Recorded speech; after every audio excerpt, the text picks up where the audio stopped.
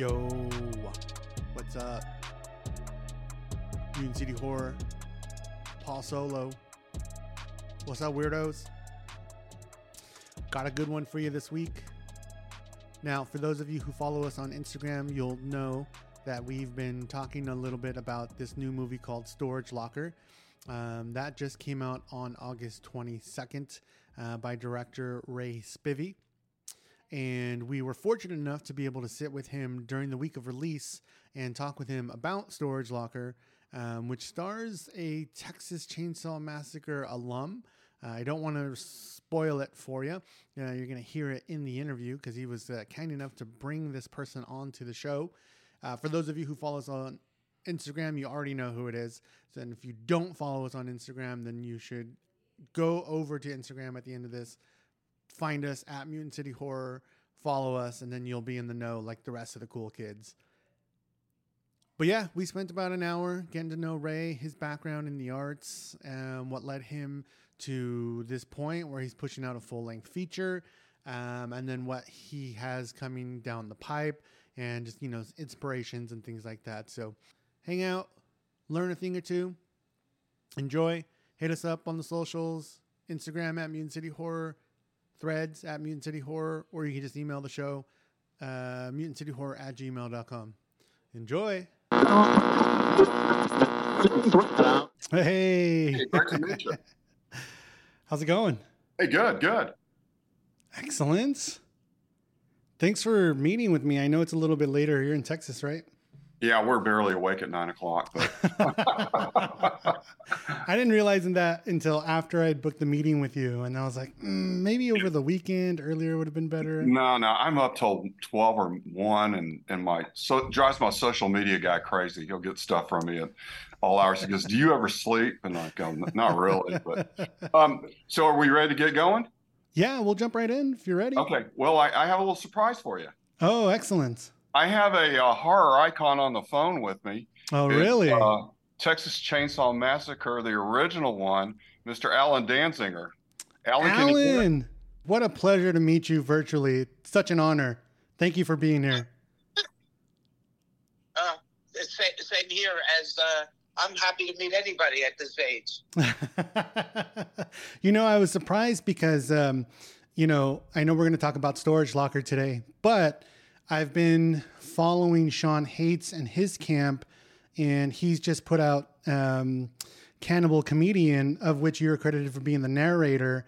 And so that was really kind of the first time I'd seen your name since Texas Chainsaw Massacre. And, I talked to him a little bit about that. We did an interview a few months back. He talked about meeting you as well. And then here you are in Storage Locker, and then you got the Weed Hacker movie coming out. And I was like, what an awesome surprise to see Alan kind of, still in his later years, like putting himself back out there and getting back out onto the scene. It's really amazing to see that happening. Well, I owe it all to Ray. He pulled me back after 50 years. Well, that was going to be one of my... Go ahead, I'm sorry. He brought me back, and I even won an award for Best Supporting Actor. There you go. So go figure that out. It's been a hoot, and I'm having the time of my life right now. That's fantastic. How did you guys get to know each other, you and Ray? My mom's chiropractor knew Alan and told him I was making some movies, and he told me about Alan. And the last time I'd seen Alan on the screen was when the movie came out. Right. So I might have been high school or college. I can't remember. And who knew that you would get to meet this guy years later and much less be friends? He's just an amazing person. Right. That's fantastic. I love it. How are you? I know you're glad to be back out there, but how is it getting back into the swing of things, Alan? Actually, it's been great. I've done a number of podcasts, and I've been going to a bunch of horror conventions. I've got one in Colorado next month, and then I'll be in Niagara Falls, Canada, and then we're going to have the official 50th anniversary kickoff, I think, in February in Ontario, California, and that's going to be pretty much a reunion of all of us that are still, I guess, alive, so to speak. And I'm looking forward to that. And Yeah, so there's a lot of stuff. Plus, we've got this video game, chainsaw video game coming out, and Nice. and I'm excited about the Weed Hacker movie that Ray's writing and going to be directing, and he's just a terrific guy, and it's a pleasure working with him. Now, this event in February in Ontario, California, is that the CreepyCon event? I think so. I think so. We've I've attended both years. They have another event coming up next month, I believe it is. But they usually do their big thing in February. So that's good to know that you're going to be there and that's going to be happening, because we usually attend. So we'd love to, meet up with you and snap a pic, and that'd maybe be great, because it'll be myself and probably hopefully Tara, just some of the Ed Neal and Bill Vale, and I hope some of the people that are in front of the camera, and maybe even some that are behind the camera, like Daniel Pearl. Daniel's a terrific guy and has a lot of insight into the making of Chainsaw and and all that kind of stuff. So it's all good, having a ball. Yeah, that's fantastic. Yeah, I can't wait for that. That's going to be amazing. So, are you gonna stick around for the entire kind of meeting here? Well, I'll hang out for a little bit, and then I've got to be somewhere. Oh, sure. I'll just for a little while you talk to Ray. Yeah, awesome. Well, thank you for being here. It's a pleasure to have you with us. You got it, Thank man. you. Yeah. So, Ray, I want to kind of just open it up a little bit. This is Storage Locker is, a huge release for you, I would imagine. I've kind of taken a look at some of your work prior to this one. So I'm wondering if you could just kind of start by telling us a little bit about who you are and what kind of got you to this point. Sure. First time I got involved in film was back in '96. I am an artist, and Chris Guest was making a movie here in town called Waiting for Guffman. And it kind of it was the precursor. I think he'd done it right after Spinal Tap when he acted and did the music and everything. And Nice. then it was right before Best of Show. So Guffman's kind of a real treasure if you ever catch it. But anyway, they needed a painting of the town founder because this guy wanted to go out to California, the settler. He stopped in Blaine, Minnesota. So I had to do a portrait of Blaine Faven then. And so it's in the first 5 minutes of the movie, right at the 5-minute mark. And that was just a great experience. So waited all these years and finally decided to do a couple documentaries, and then took a screenwriting class. And the first feature I worked on with a partner was called Writer's Block. It was a thriller. And actually, we sold it. Couldn't believe it. It's kind of like my film school in a way. A lot of mistakes. And then I did one for another guy who wrote the screenplay but owned the film. I still haven't seen it. It was Pro Bono Watchmen. There was a lot of stuff went on the set. You probably heard stories like this, I bet. And I still haven't seen the movie, but the money I got paid for directing and producing it, I put into Storage Locker. So, good things happen out of every experience. Nice. And so Storage Locker was just probably the best time I've ever had on set. We didn't have any prima donnas. Alan was really quite a gentleman, weren't you, Alan? I hope so. He did great. It's the first time he was in front of the camera and all that time. And Sure. And he admitted to me later he was a little nervous, but man, he just came through like a champ. Yeah, you couldn't tell in the movie. It just like like a fish in water, just natural. And you go ahead. Great team. A quick question, Ray. When you did the Waiting for Guffman, was that in the Lockhart? No, I just did the painting for it. That was all. But they did film it in Lockhart, and I think did you have some property in that? I did, but I think some of it was shot at Chuck Bryan had a studio, and he did caricatures for me when I had my business, Three Ring Service, and I think they shot some scenes in his studio. So it's kind of a funny roundabout that there was a mutual connection. Yeah, they showed the caricatures, I think, in the end credits. That's right. Mm-hmm. Paul, have you ever seen Guffman? I haven't. I saw it on your website or a link to it. But you need to check it out. It's one of those great mockumentaries of all times. At the end of it, the hero has developed a line of lunch boxes like My Dinner with Andre action figures. It's great. So anyway, yeah, we got into Storage Locker, got affected by COVID. Lead actor got it, had to shut down, shot it over 3 different periods, but we got through it. But again, I think what really helped make the movie was the actors were so amazing. A lot of them are indie film actors, and I just felt like they just did an amazing job. Yeah, no, it was great to watch. I'd seen all the promos for it on Instagram going around. It was kind of a quick happening for me. I just all of a sudden started seeing the promos for it, and then the next thing you know, it's out. We had planned a watch party around it as well, but some of the people who were on the list had to cancel, so that kind of fell through. But we still ended up watching it on Tuesday night. We bought it the whole 9, and we had a good time watching it. It was great. Glad you did. So Alan, let me ask you, being on the set for the first time around kind of a mixed age group of a cast, is there a lot of like fandom happening? Is there a lot of like nostalgia? Like, what was it like for the other people kind of getting to meet you? Did they know you? Are they familiar with you? What was that like? Honestly, I think they gave me a standing ovation at the end. I don't know if that was because they were that I could get through it, or what it was. But actually, they were super. They were very, very congenial, and they really enjoyed meeting me. I guess. Who knew that this movie would turn out to be an iconic movie? And what's his name? Quentin Tarantino referred to Chainsaw as a perfect movie. Right. When we made it, nobody thought that. So it's amazing that after all these years, it's just the staying power. And every day that I meet somebody new and they find out who I am, because they see this geezer guy, and then they find out that he was the original van driver. And right. It's been a trip. Yeah. That's awesome. So Ray, tell me, I saw a few of the things that you have posted on your website. Some of the shorts and there's some links to some Vimeo videos there. I think the first one I saw was Process. Right. So I'm curious to know, that's kind of politically based.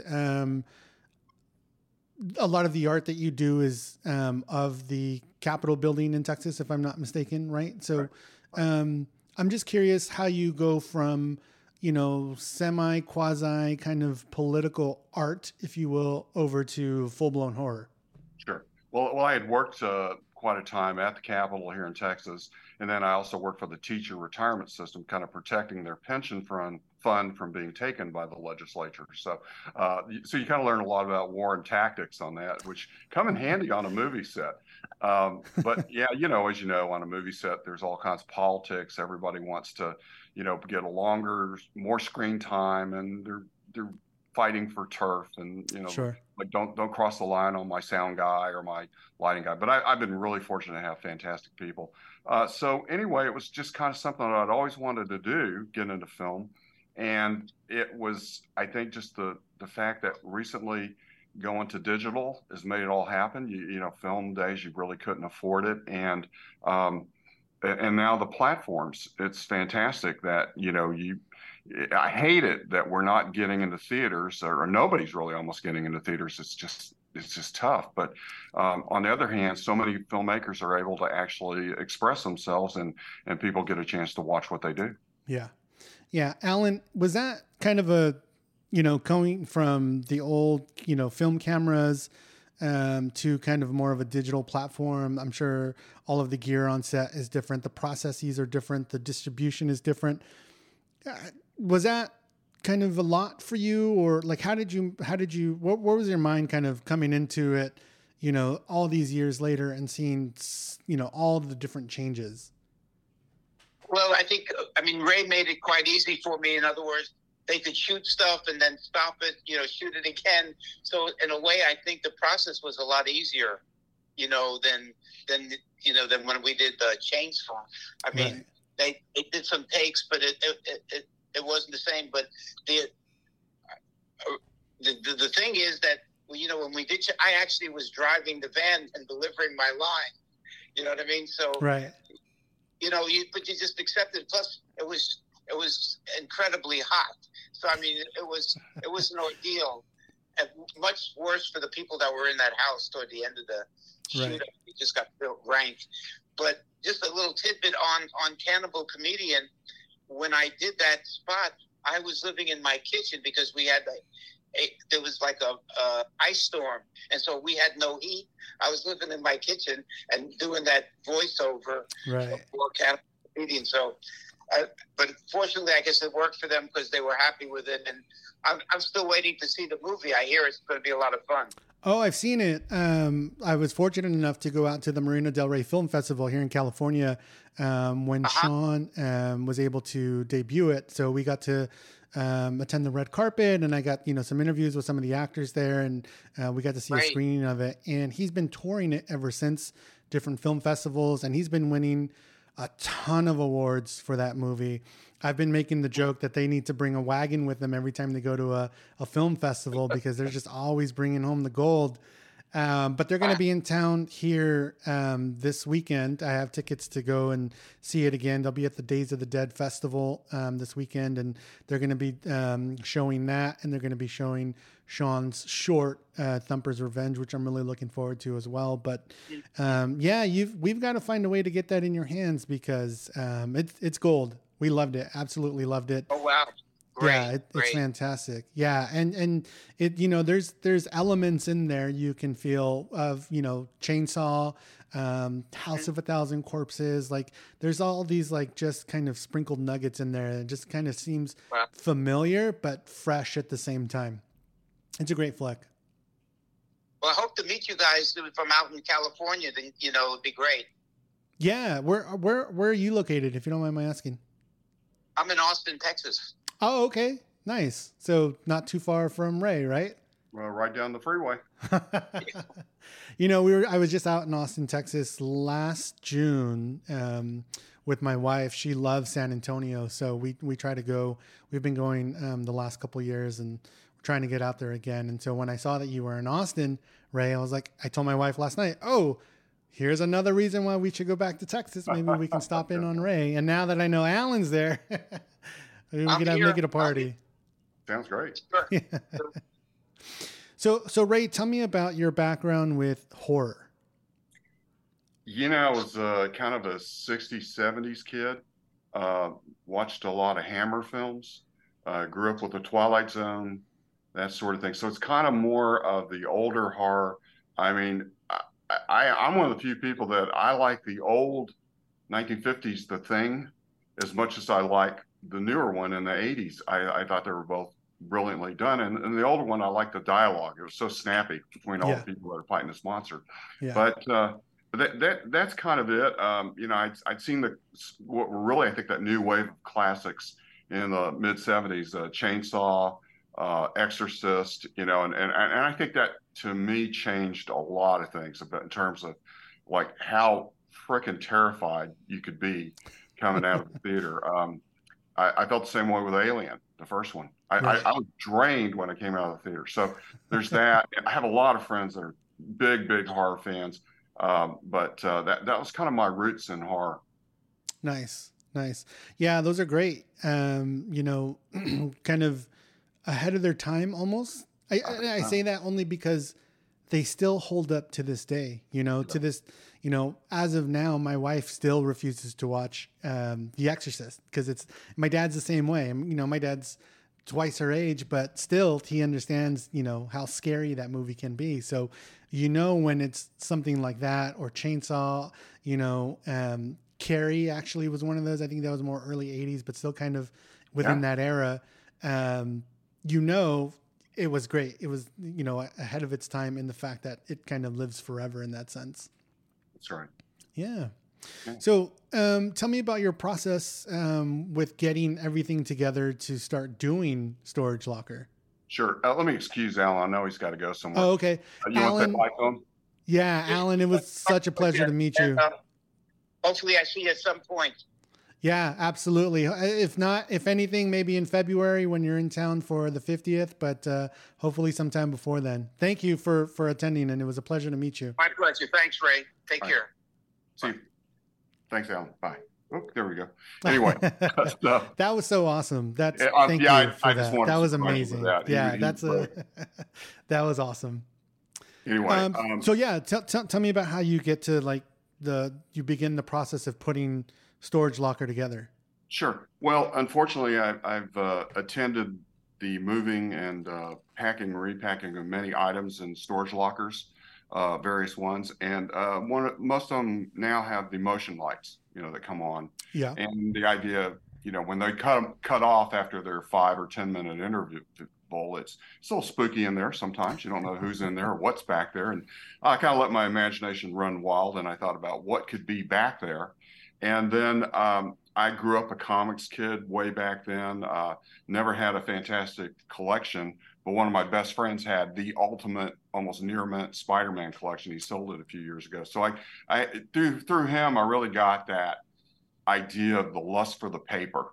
And Sure. there's a line in there where Packer even says, "I even love the smell of those I old remember. comics." Yeah. And that was my friend. I mean, he just loved it.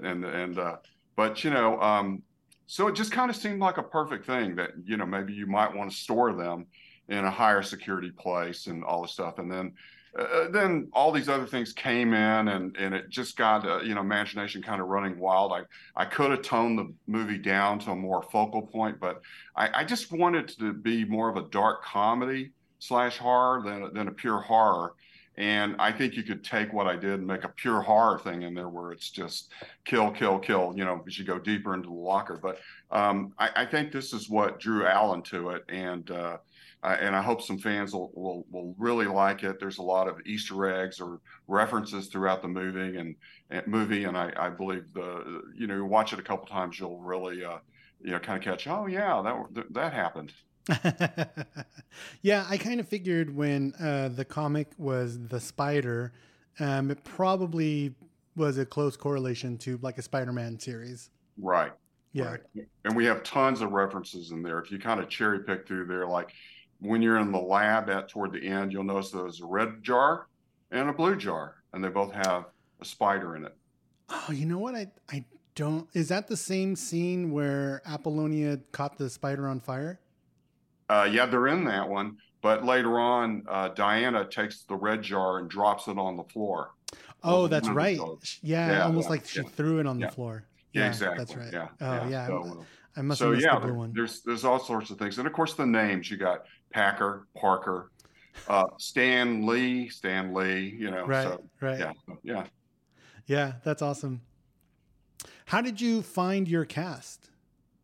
We worked with most of these people before, have some newcomers. David Trevino, who played Chaz, brilliant comic timing. I knew him through a friend or met him through a friend. I had no idea how good he was going to be. Hannah Hufford is like in my family. She's my wife's niece's daughter. Just finished up with Arizona University, and she's in New York right now. So she's probably done more theater and programs than anything than all of us put together. So she plays Packer's fiance, right, Jenny? Jenny, correct? Yeah. Nice. So all-American girl. But the other ones, Mike Gasaway's been with me, who played the twins Harry and George Fisk. Mike's been with me since Writer's Block, where I met him. He'll also be in Weed Hacker Massacre. Bobby Grace will be as well. She played Apollonia. Just an amazing actor she is. She's been in Fear of the Walking Dead and some other things as well. Oh, that's cool. So she's done some things, and just to see her work on set is just such a treat.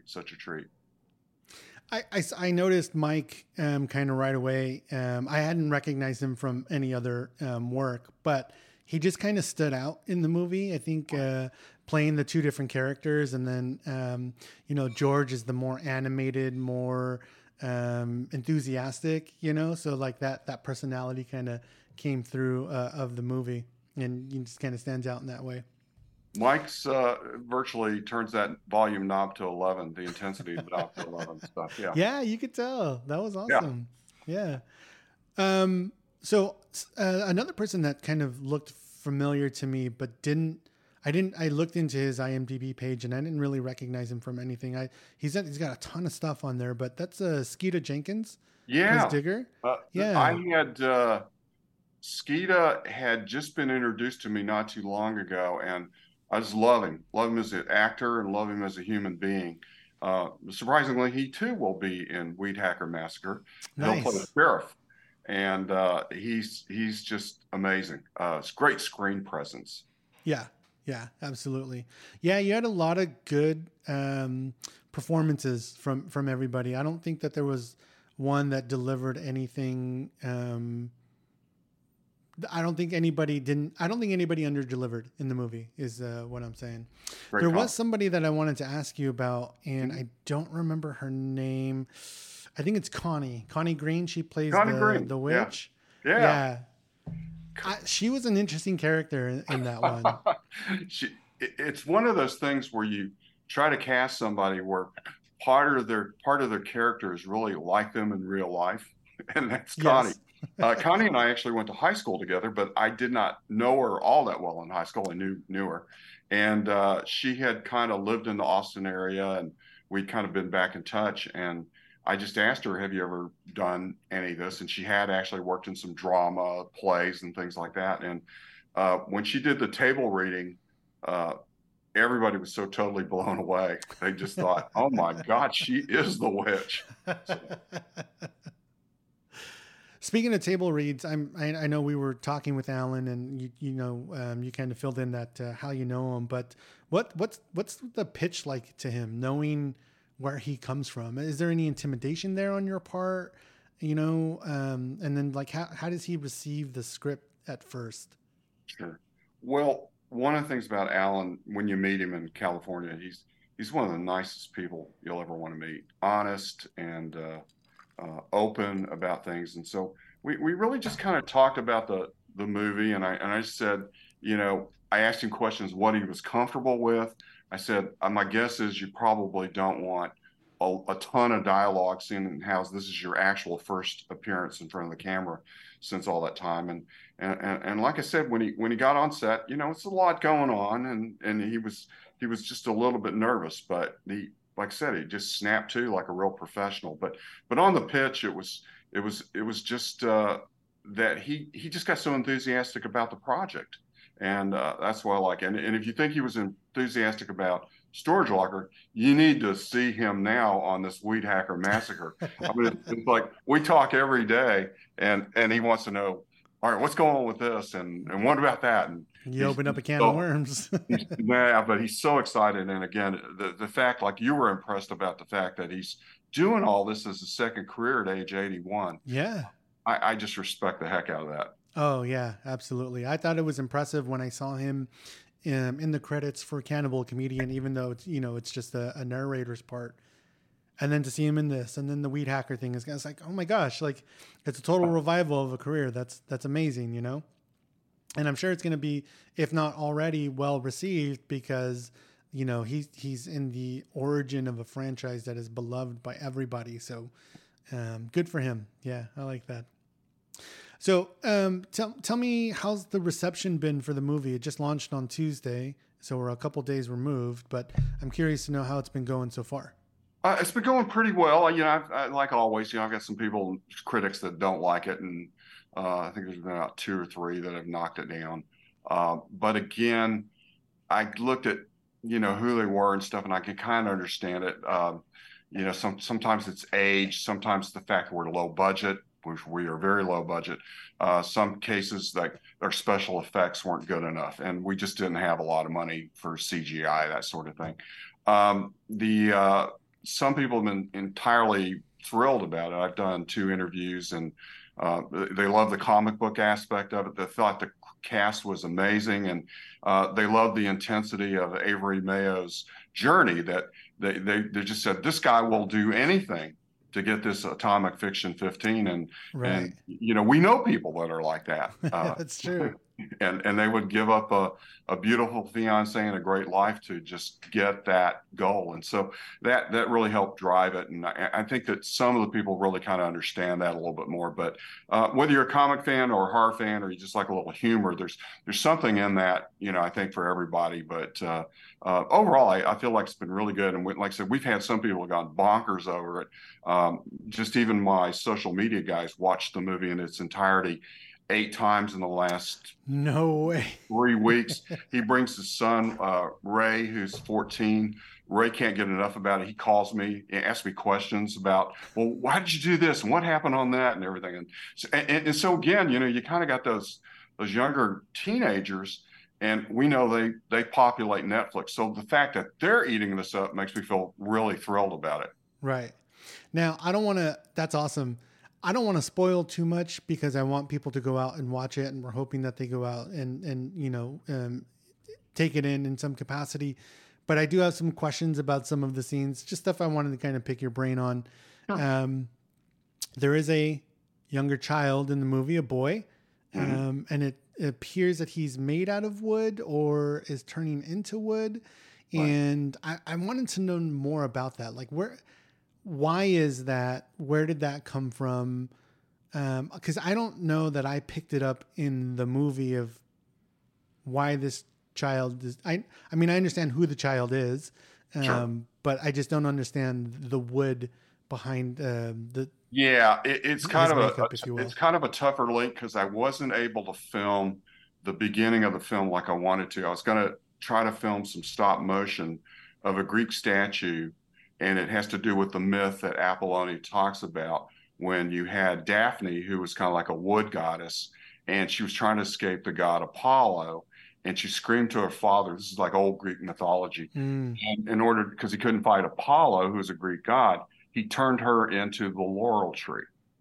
So there was kind of that wood stuff in there. So what she does, being a very bad witch that she is, and trying to do this restorative process, Sure. uses the laurel tree as part of her incantations and everything. So as we know, she's a wannabe witch, good at chemistry, but not at witchcraft. Very, very good at chemistry. And the whole experiment with the boy backfires.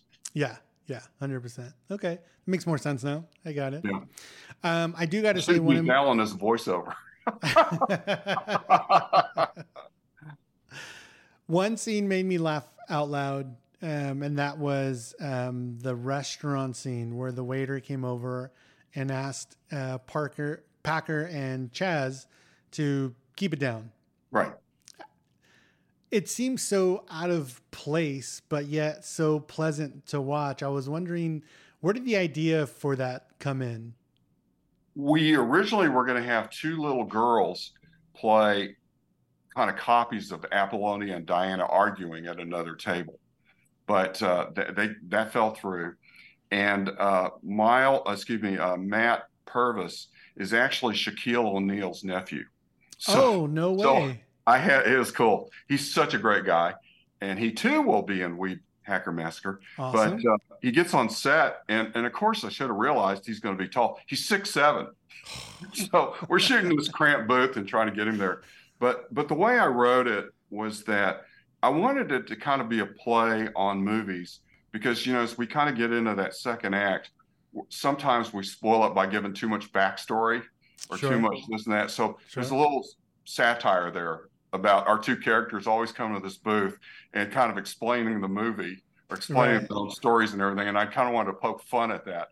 And then we have 2 of our production assistants, Tori and Charles, are in the next booth. And when he talks about them going on about their backstory and being boring, they're shaking their heads. And so everybody in the restaurant kind of realizes, crap, this stuff goes on every day.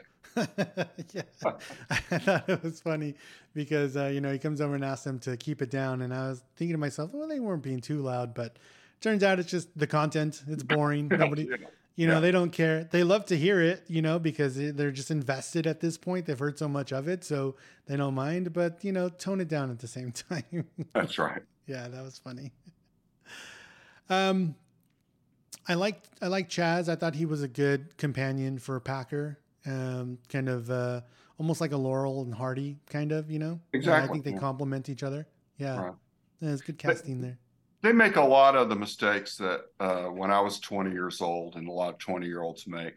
They're living proof of that, I guess. Yeah, Um, yeah, 100%. Avery Mayo was fantastic as this guy who goes through all these problems and issues, and the other person that, and a lot of folks have commented to us, who's kind of stole part of the movie, was Jennifer Gunderson, who played Chaz's wife, Wendy. She's the one that is constantly harping on him, and then she punches out the little monster when they get in a fight. She had a little bit of she had a different persona than the rest of the cast. She did. A bit snappy, yeah. Yeah. Was that based on anyone or anything, or you're just, Not really. I think it was just something had popped in my head about somebody that young who was trying to save their marriage, but in kind of a domineering way. Just like, what can I do to snap this putz out of this life he's doing? Like, like grow up, Right, But, right. she's just a little too domineering, I guess. Yeah, no, it was noticeable. I'll say that. Yeah.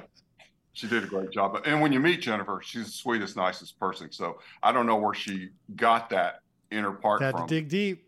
She had it. So tell me about this hybrid chiropractor / comic book store. Yeah. Chiropractor office. That's the chiropractor who introduced me to Alan. Yeah. And so we had tried the very same that's your mom's chiropractor's office. Okay. Dr. K. Yeah. And so we had tried to get a couple of comic stores, and I couldn't understand it, why they were hesitant. You would think that, yeah, let's be in a movie. But also sure. I understand with indie film and any kind of film, they can come in and wreck your place too. But we finally got one of them to agree, but they didn't get back to me till weeks after we shot it. So on the fly, because it was coming up on the schedule, I just thought of this idea. And again, most stores nowadays are struggling like crazy. You're dying for space, and if you could share the rent with somebody, it was just stupid and goofy enough that maybe it'll work. And I loved it. Yeah, I absolutely loved it.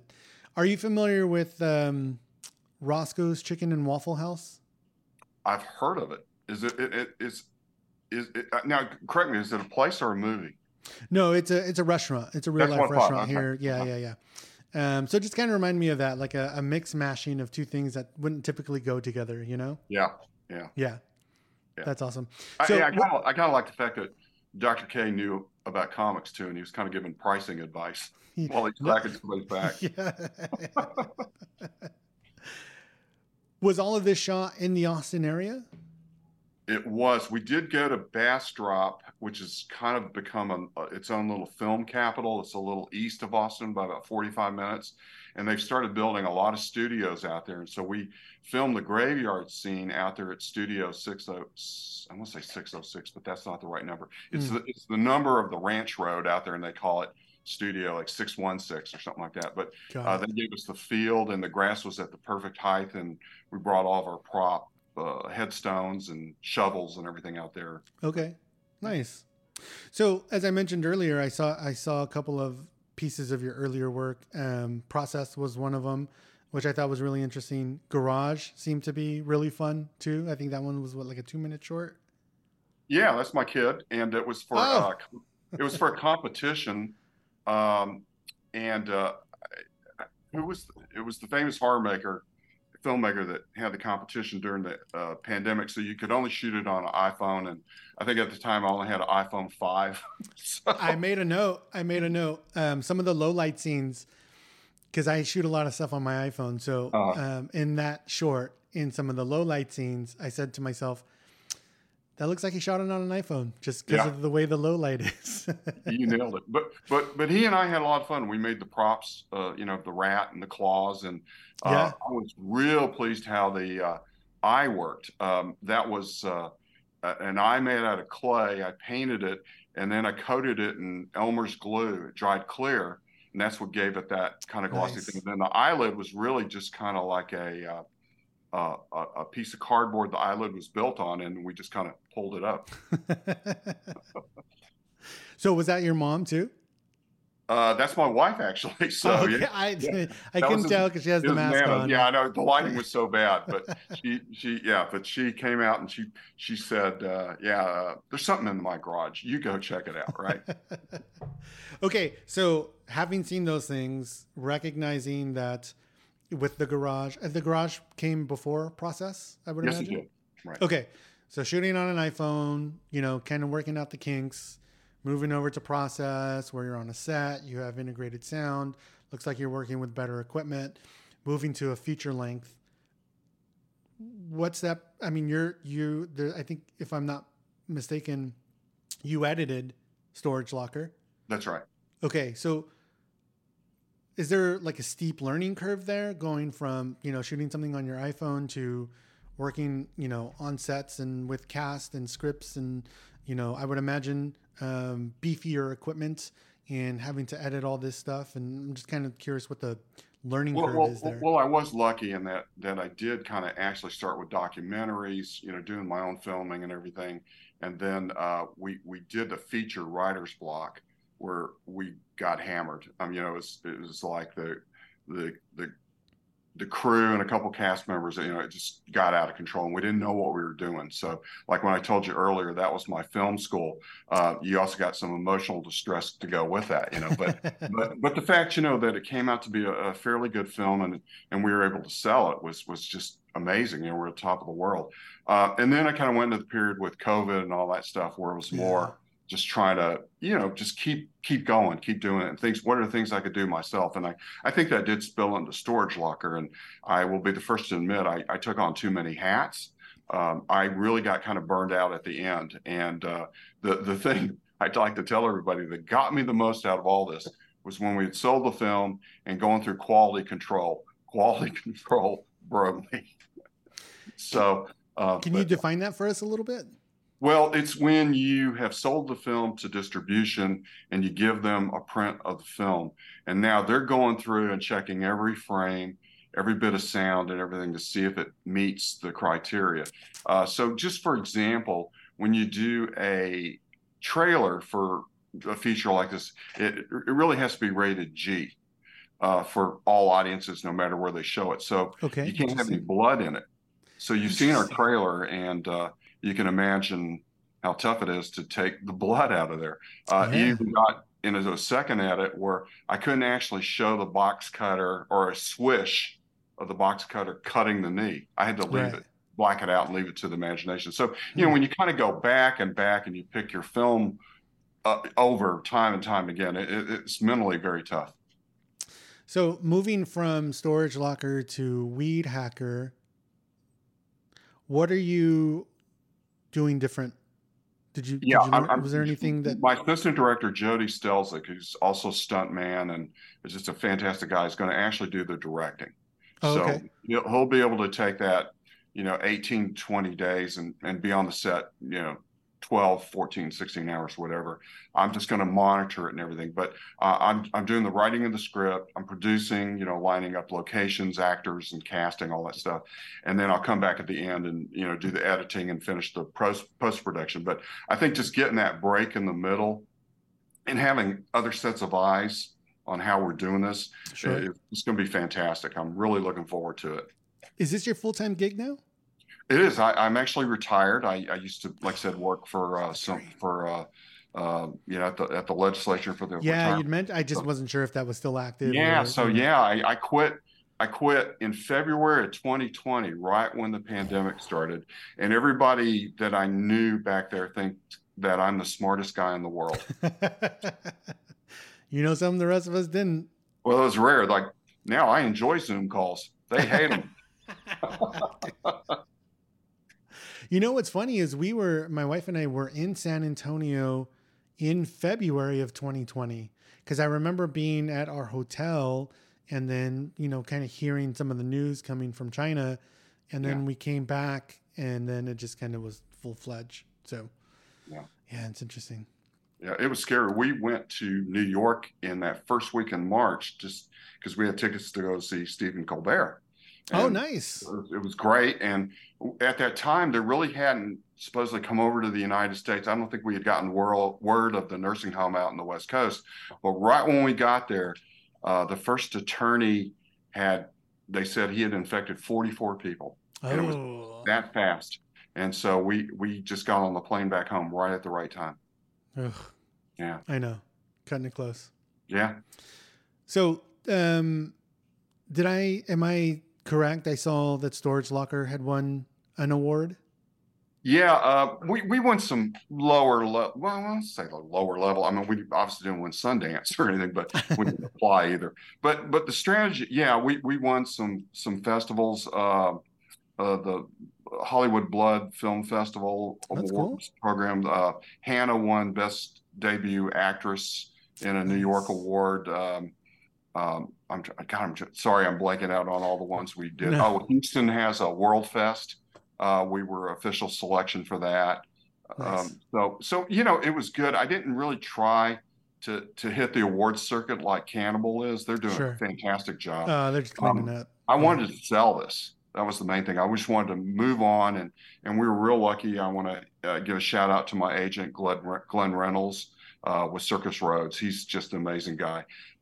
But that was the main thing. I didn't, and it worked out great too, because I don't think I had the energy to like hop on a plane and go everywhere. It's I admire those guys that do that. Yeah, absolutely. So what are you wanting for Storage Locker?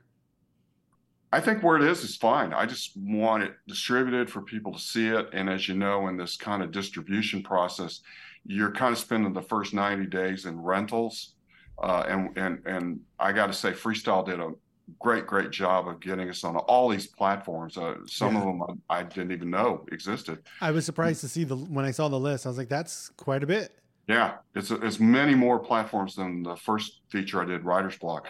And then during this time, they're trying to get us to deal with somebody on subscription video on demand, Netflix, Hulu, whatever. So we'll kind of wait and see what happens with that. That's super cool. Yeah, it's really great of them. They've been so terrific. What can you tell us about Weed Hacker, if anything? Because I know that's the next coming project. Yeah, it's really Alan's concept. He had floated it to me, I would say within the last year, and the way he was talking about it, he was going to go talk to the chainsaw guys about it. Oh, that's cool.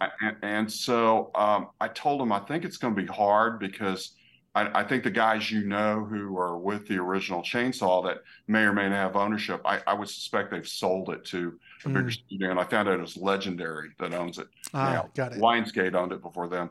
But so I said, with your idea, you don't have to do the chainsaw thing. And this because when you're in the genre of somebody with a mask and a weapon, it's been done so many times. It has. And his idea was quite comedic. And so the idea is that a guy who's where it is now, a guy who's got a station wagon that he thinks is the coolest station wagon in the world, is being asked to drive these 13 beautiful college co-eds to a music festival. Okay. And it turns out the music festival is a little bit like the old Fire Festival. It's a fraud. So when they get there, there's nobody there. The site's been vacated, and they have ripped the town off, and the town's not too happy. So we do have a gentleman in a mask that's covered with playing cards. I think you've seen it on the site. Mm-hmm. And he has an unusual weapon by which he dispatches people, and it is a weed hacker. Looks like 3 sickles attached to the end of a weed eater. Right. And so it kind of goes from there, and most of the script is all the script's outlined, most of it's written, and we had some input and everything, and just kind of telling people the idea. I mean, I've had, if I get more into it, which I can't right now, just bust on the floor laughing when I kind of was expecting a giggle or something. But they just love the idea, and I think just having Alan enjoy this process and being part of it on the production end as well. I just love seeing him so happy about it. Nice, that's awesome. So, what words of advice do you have for any aspiring filmmakers, horror fans that are just trying to, create some content and kind of put it out there? Sure. Wow, that's a good one. Good question. One thing I learned from listen to Barry Sonnenfeld's biography. You know, he's the one that worked with the Coen brothers on Raising Arizona and their first film, Love it. um, Blood Simple. Barry said that the Coen brothers like to start shooting on a Thursday because if anybody didn't work out, they could fire them on Friday and they'd have on the weekend to hire somebody else. I thought that should be in every book, but it just takes a lot of patience, and you just can't let the little things on set get to you. The more you can pre-plan, which is hard because you don't have the money to pre-plan or the time usually, but the more you can pre-plan, the easier it'll be. And just try to surround yourself with people that don't wear stress on their sleeve every moment. You know, that they're there to do their job, be professional, but you know, if they can have a good time, that just makes everything so much better. Yeah. Nice. Okay, I got 2 questions for you left before I let you go, and we always ask our guests. So, Sure. question number 1: what was your introduction to horror? I know you mentioned some of the older movies. You mentioned the original Thing, but what was your first experience with horror? I can tell you that being scared, I think I saw a rerun of The Day the Earth Stood Still, the black and white one, and the fact that this saucer was landing on a playground and little kids were running. I was like, oh my God, kids are. That could easily be me. Yeah, exactly. I just got asked this unusual question the other day by a magazine about a horror experience that really stayed with you. And I happened to rewatch it the other night, but Vincent Price and Christopher Lee made a movie back in '69. And I think I saw it years later on a military base when they were replaying it.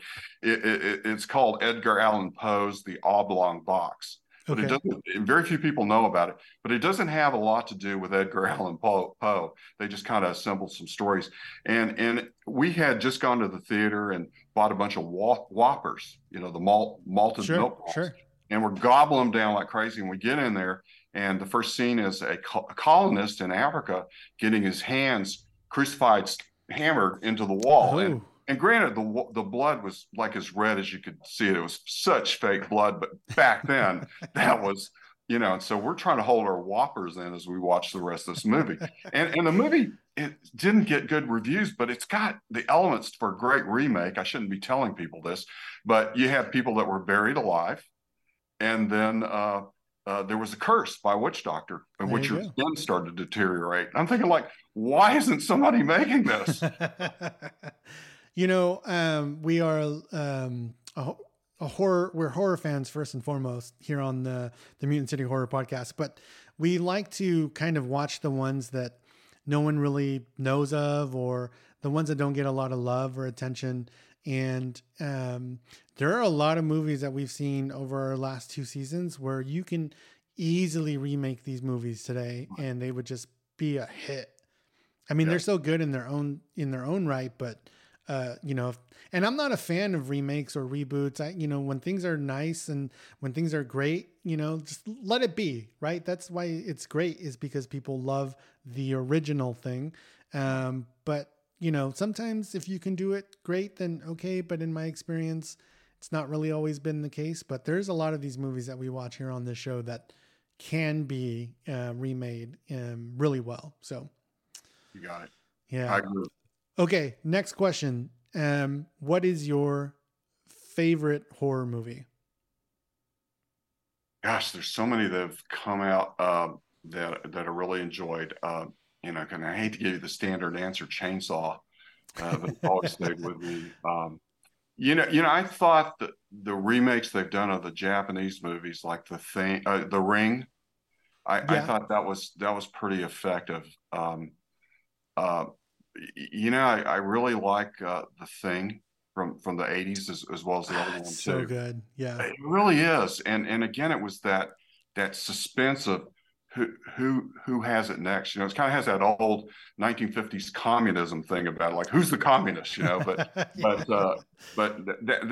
that alone was just such a powerful part of the movie, even despite the special effects, which were fantastic for their time.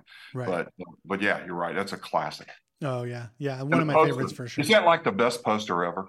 Oh, You know, 100%. yeah. We went to an event last summer, and there was somebody, they do a lot of cosplay at these events.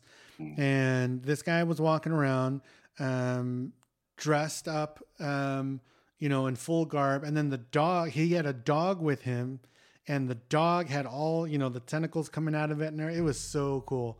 I'll see if I can post a picture of it. It was awesome. Yeah. When you said that, it reminded me, somebody could go with the parka and then have the flash just coming out of their head. Yeah, that's true too. That's I'm giving you gold here. Well, Ray, is there anything else? I want to give you an opportunity. I know you've been promoting all the different outlets in which people can find the movie, but if you want to, kind of tell us here and now where some of the main streaming sources we can find the movie, and is there any merch available for the movie? There really isn't. I've been shocked that a lot of people I know have bought the DVD, and they're amazed to see something physical with my name on the cover. There's a lot of people who love the physical media still. Yeah, yes. they want to own it, I guess. Yeah. But yeah, we don't really have any merch for it. We will for Weed Hacker. So Great. Get ready, because Alan's a marketing genius. No, I just hope everybody will give it a chance, take a look at it. And I have a feeling once we get on Netflix or something like that, and you can watch it over and over again, there'll be comic fans that will be watching for these references in there. Right. One thing you probably I think you probably have seen the little clip where we make a joke about this woman over in the crowd who's insane, and she thinks she's the logo for Columbia Pictures. Oh, that's right. That is actually Jennifer Joseph, who at age 28 was the model for the Columbia Pictures logo. Oh, so it's kind of funny. And we had her just kind of like as she's talking to, actually that's her daughter, she's talking to, just kind of point up to the ceiling, and she's got the white dress with the purple sash and everything. So, there's the little things like that, we try to give people some great little cameos in. I had saw that she was credited as playing herself on the IMDb page, but I didn't put it together. I didn't know who she was. It's something, but we probably should explain it a little bit more, like maybe flash, this is really true or something. But but I think let people figure it out for themselves. It's fun. Right. Yeah. So where can we find the movie? We can find it on Amazon, AT&T, YouTube. The list is quite endless. So Spectrum. So just Apple Plus was on there, I think, too. Apple right? Plus, you're right. Yep. So it's almost everywhere. Just Google it, and there's a big chart. Yeah, I bought my copy from Amazon. Yeah. Okay, great. Yeah, fantastic.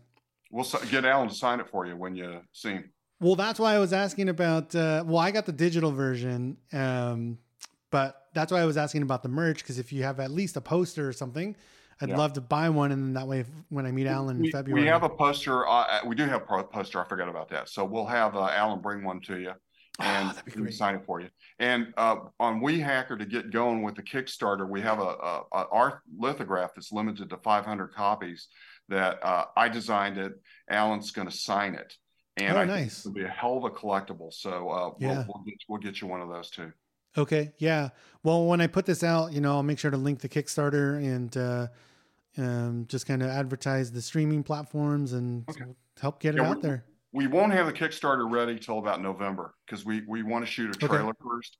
And we were just out today looking for locations.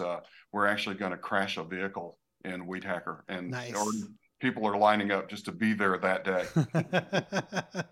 Yeah. I've always told other directors that we've met with, if ever there's an opportunity for me to just come be a fly on the wall, I would love it. I've never been on set before, so that I can imagine that'd be an experience. You come to Austin, you're there. We'll even feed you and take you to a nice restaurant. So yeah. Yeah, I love Austin. Austin's so much fun. So I might take you up on it. We hope you do. Yeah. Be great.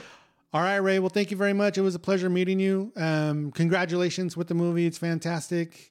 Wishing you all the success that's going to come with it. And we're looking forward to all your new titles and all your new projects. And, hopefully this isn't the last time we talk, but we'll definitely continue. Definitely not. We will give you an exclusive as we're filming Weed Hacker. How about that? Oh, that'd be fantastic. Yeah, we'll do that.